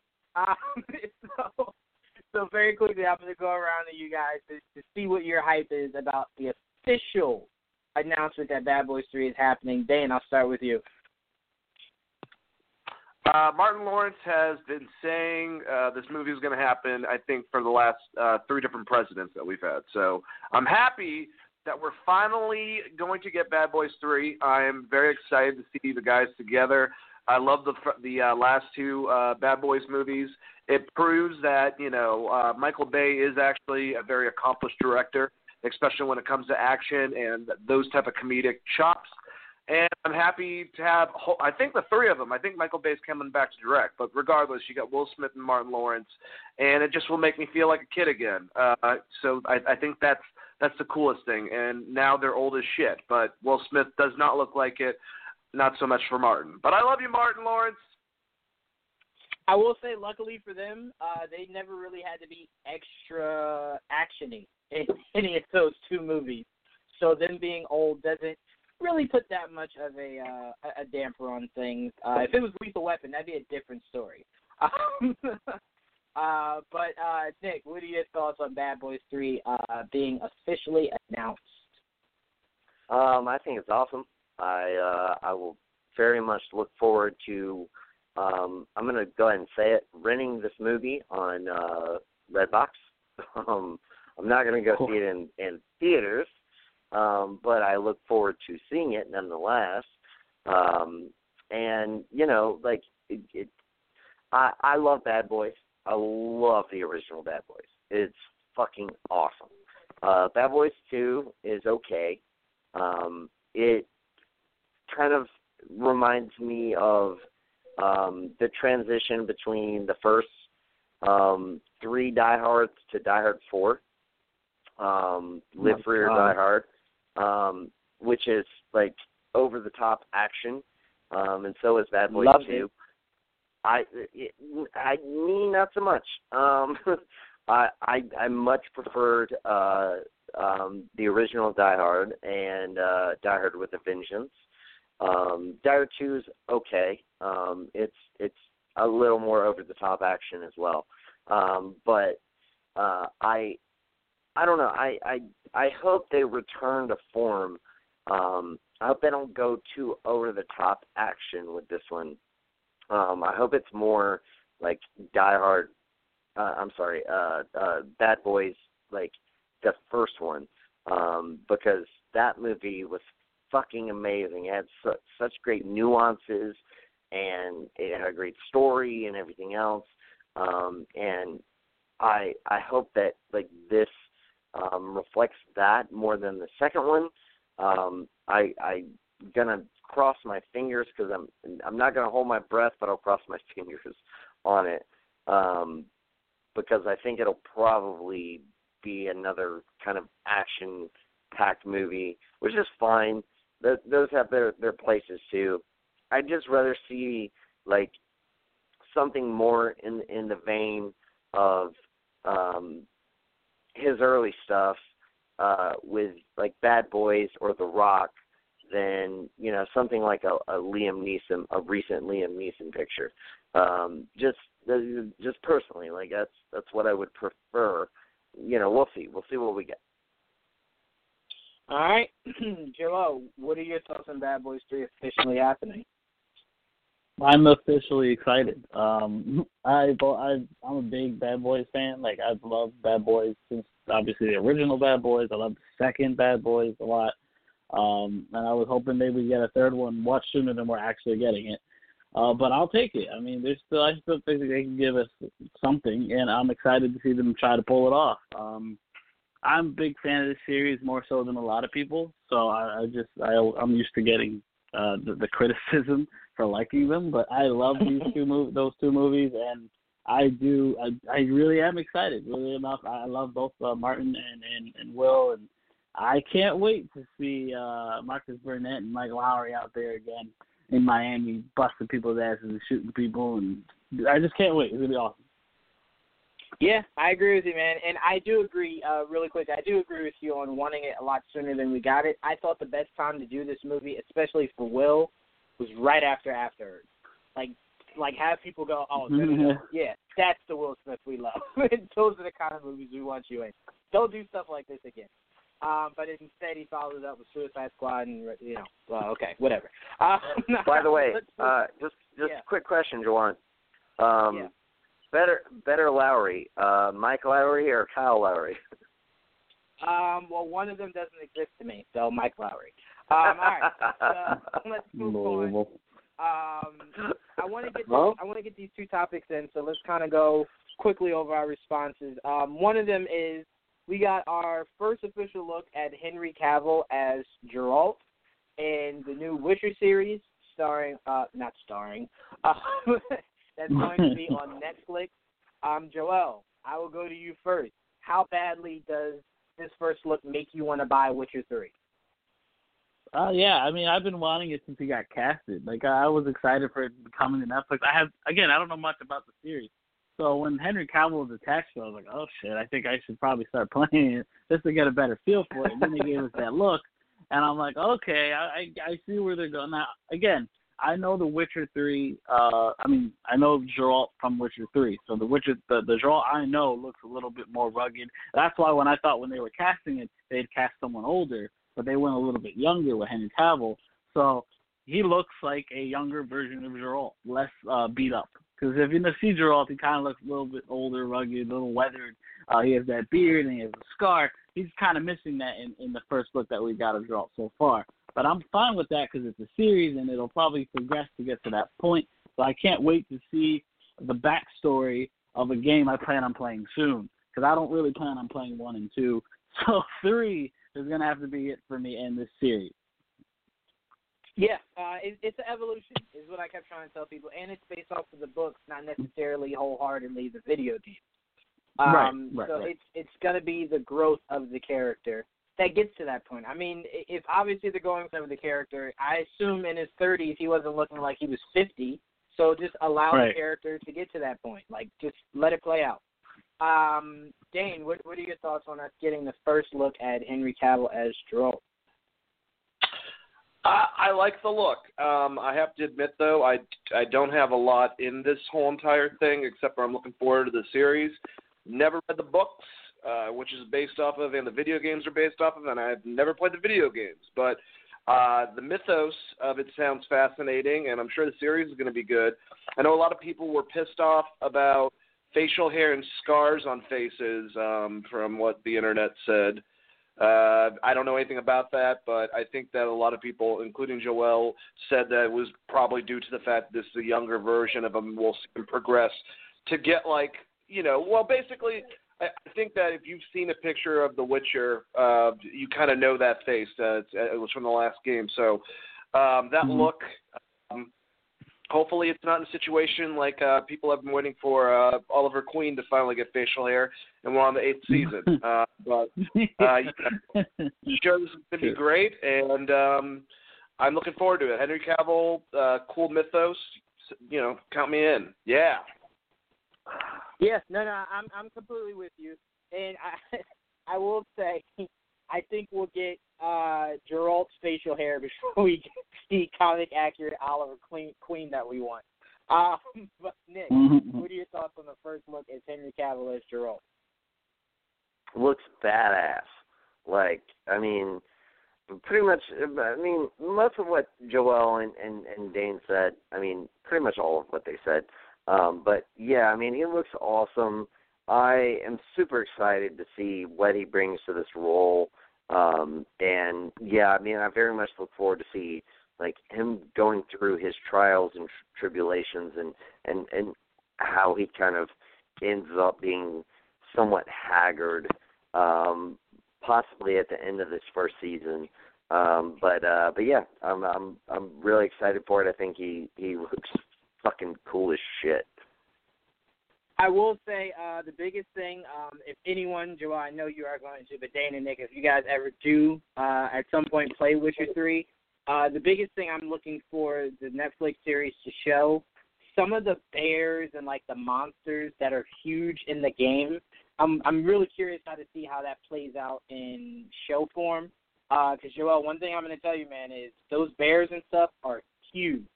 And they do not stop. They are relentless, man. So that'll be interesting to see how they put that in show form. But all right, let's move on. There's another topic that I was really curious to see what you guys felt about, and it's the Avatar. We got the titles for the sequels. This is according to BBC News. Apparently, we're getting Avatar: The Way of Water, Avatar: The Seed Bearer, and Avatar: The Tolkien Rider, and Avatar: The Quest of Iwa. All right, none of that sounds attractive to me, mainly because I wasn't that huge a fan of the first one. But Joel, I go to you first. What is your hype level at with knowing that we're getting all these Avatar movies and now getting the official titles for them? I am so fucking not that psyched. It's mainly because I'm not a big Avatar guy. I liked the movie. I really did like the first movie a lot. I saw it. It was, I think, the first movie I saw at IMAX, honestly.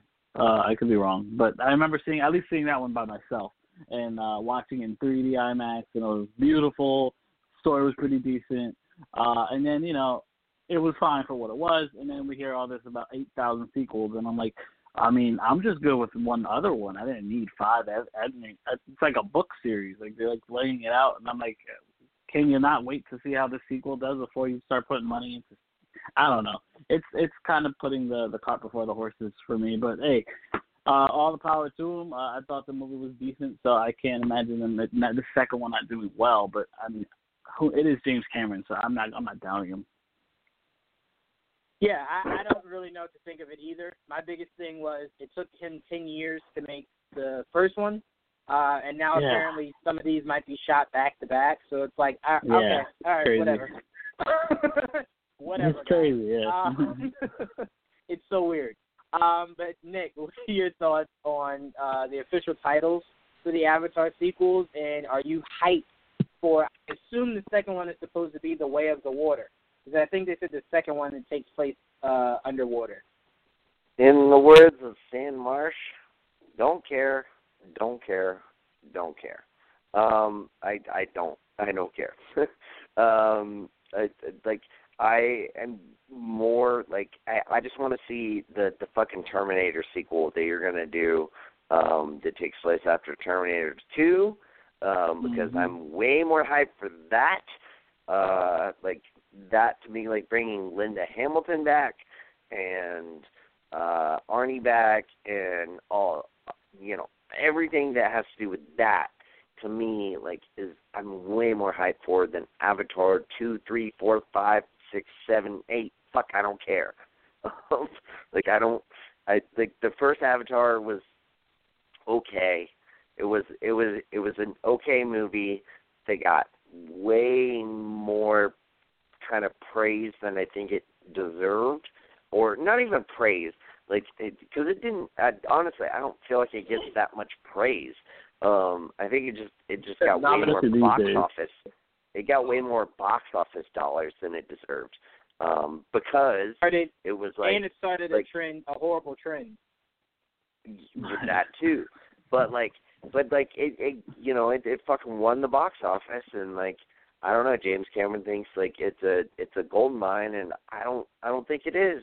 I think he's going to be maybe a little disappointed when he sees, you know, what the return is on the sequel.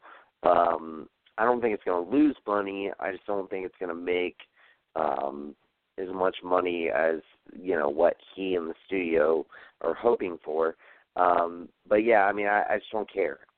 It doesn't really interest me. I would much rather just see his version of Terminator 3 because that's something that I actually have a vested interest in, because T2 Judgment Day is one of the best fucking sci-fi movies of all fucking time, and I want to see a proper fucking sequel to that. Yeah, I mean, it'll be interesting because I don't really think many studios would let movies do back-to-back-to-back without seeing what at least the second one does in the box office first. So it'll be interesting to see, one, how much money they throw at James Cameron to do all of these, and if they all actually happen. But right. Dane, what are your thoughts on James Cameron giving us sequels to Avatar that no one really asked for? And what are your thoughts on the title? Pass. All right. Let's move on. I love it, Dane. Thank you. All right, so really quickly, guys, I want to go over we got some wrapping for filming. We have It Chapter 2 is officially wrapped filming, and the brand new Terminator has officially wrapped filming. Very quickly, give me your thoughts on both of those two films and your expectations. Dan, I'll start with you. I'm sorry, what was the first film? I didn't hear you. Oh, It Chapter 2. Both movies I'm looking forward to a lot. So, I mean, I love the Tim Miller, James Cameron thought up, like, you know, I mean, Nick was just saying with the new Terminator movie and them working together to make it a sequel to T2 and go back to basics, something that Jenny Smith or Genesis or whatever the fuck that one was called tried to do, didn't really work out too well. And It Chapter 2, great cast. I'm really looking forward to both movies. 80s are coming back again. Yeah. Woo. Yeah, I was born in 93. Sure. All right, anyway, Joel, what are your thoughts on It Chapter 2 wrapping filming and the brand new Terminator? And what are your, I'd say, excitement? What's your Those are both excitement movies. for both of them? I think it's awesome, and I'm excited for both, but more so for It because I love the first one and can't wait to see what they do with the second one. And I'm a little more skeptical on the Terminator one because, you know, it's Terminator, but I am looking forward to seeing this new version with the new cast and apparently it being a sequel to the best Terminator. Yeah, the old cast, exactly, being a sequel to Judgment Day. So I'm excited for that. All right, Nick, what are your thoughts? Yeah, I mean, as far as It Chapter 2, I like the cast that they have laid out for it. I mean, that immediately got me hyped. I finally saw it like maybe 3 or 4 months ago, and it was really good. It was kind of your typical. It was a good blend of your typical horror, like a horror movie of today's age, coupled with like enough elements to make it like appealing to somebody like me who doesn't like your typical jump scare horror movie. So I think they blended it very well. I'm excited to see what they do with the second one. As far as, again, for Terminator 3, like, again, I'm gonna just call it that because that's basically what it is. Like, I'm so fucking pumped for this. Like, I cannot wait to see Linda Hamilton back as Sarah Connor. Fucking shit up. Like, yes. Like, sign me the fuck up. I can't wait.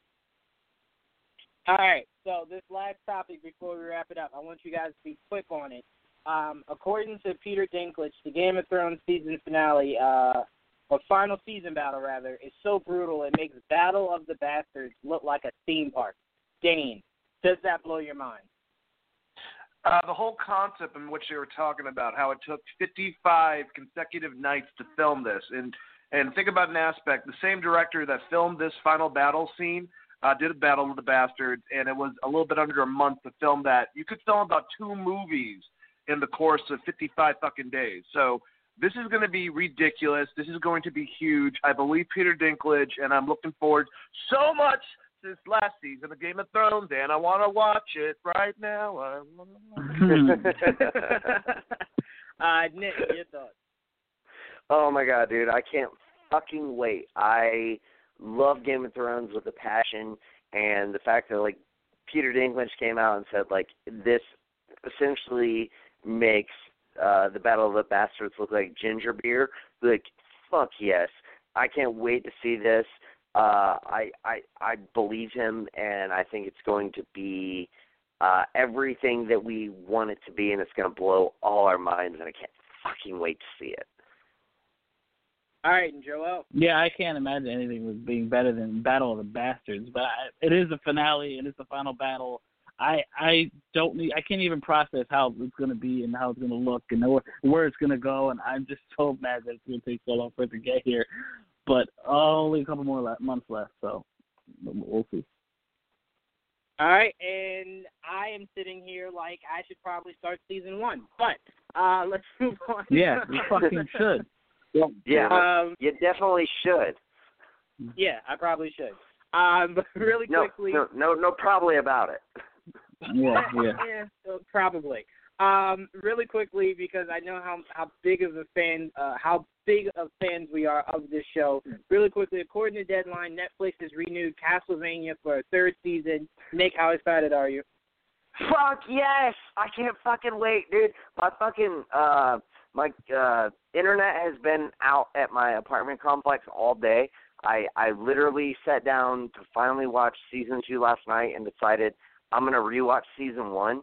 And so I rewatched season 1. I got through the first episode of season 2, and I was like, just felt myself like fucking falling asleep.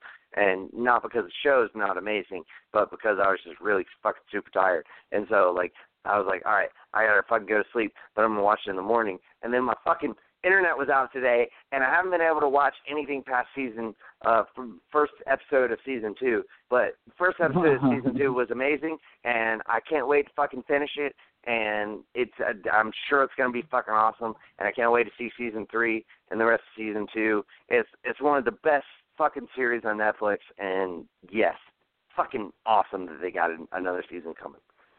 Absolutely. Season two is worth it, man. It was worth the wait. But Joel, I can't wait to fucking watch it. I'm super excited. I'm super happy to hear it got a sequel.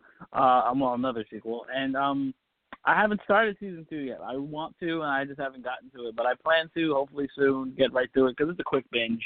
So I'll go right through that and wait forever. Maybe I'll take my time. So because that 3rd season might take a while. So we'll see. Yeah, no, definitely. But like I said, guys, it is really good. Dane, what are your thoughts? Well, apparently, I need to start the 1st season of Castlevania. But not apparently, like definitely. It's like Juwan and fucking Game of Thrones. So like, watch that shit. Apparently, Dane, I'm with you. Apparently, I will or I won't. Whatever. Anyway, all right. One more topic I want to go around really quickly on, because I know you guys wanted to talk about this. Apparently, Legend of Zelda is getting a series. I've never played the game. Joel, tell me oh how my much God, of an idiot I am. you're no longer the host. That's it. Are we not going to spend 6 minutes just chastising fucking Jawan for never having played fucking Zelda? No, give me your Sit thoughts here for on 2 hours. Big Theory. Grand Theft Auto and now him with Legend of Zelda. My heart hurts. It does. Well, That's not right. Jawan, just for your information, The Legend of Zelda Ocarina of Time is one of the greatest fucking video games ever fucking made. I've been told that yes, every day at work. fucking Every day I've masterpiece. been told that at work. Every day. Yes, and you Masterpiece. need to fucking play it because it is fucking amazing. And if they make a TV series about Zelda, like, Is it going to be live action? I'm gonna try to be real quick about this. Like, I don't the cool think we thing know about yet. Zelda, the really cool thing about Zelda is it takes place over different periods of time, and so essentially there are different links. Like Link to the Past is like the same Link as is in one of the other video games, but different from the one from Ocarina of Time and different from the one in the original fucking Zelda. It's a time travel thing, kind of, and it's a super fucking cool element that it involves that character, and they could do so much with that. If you get somebody who is truly passionate about the storyline of Link and the Zelda franchise. So that is something that I probably won't ever play.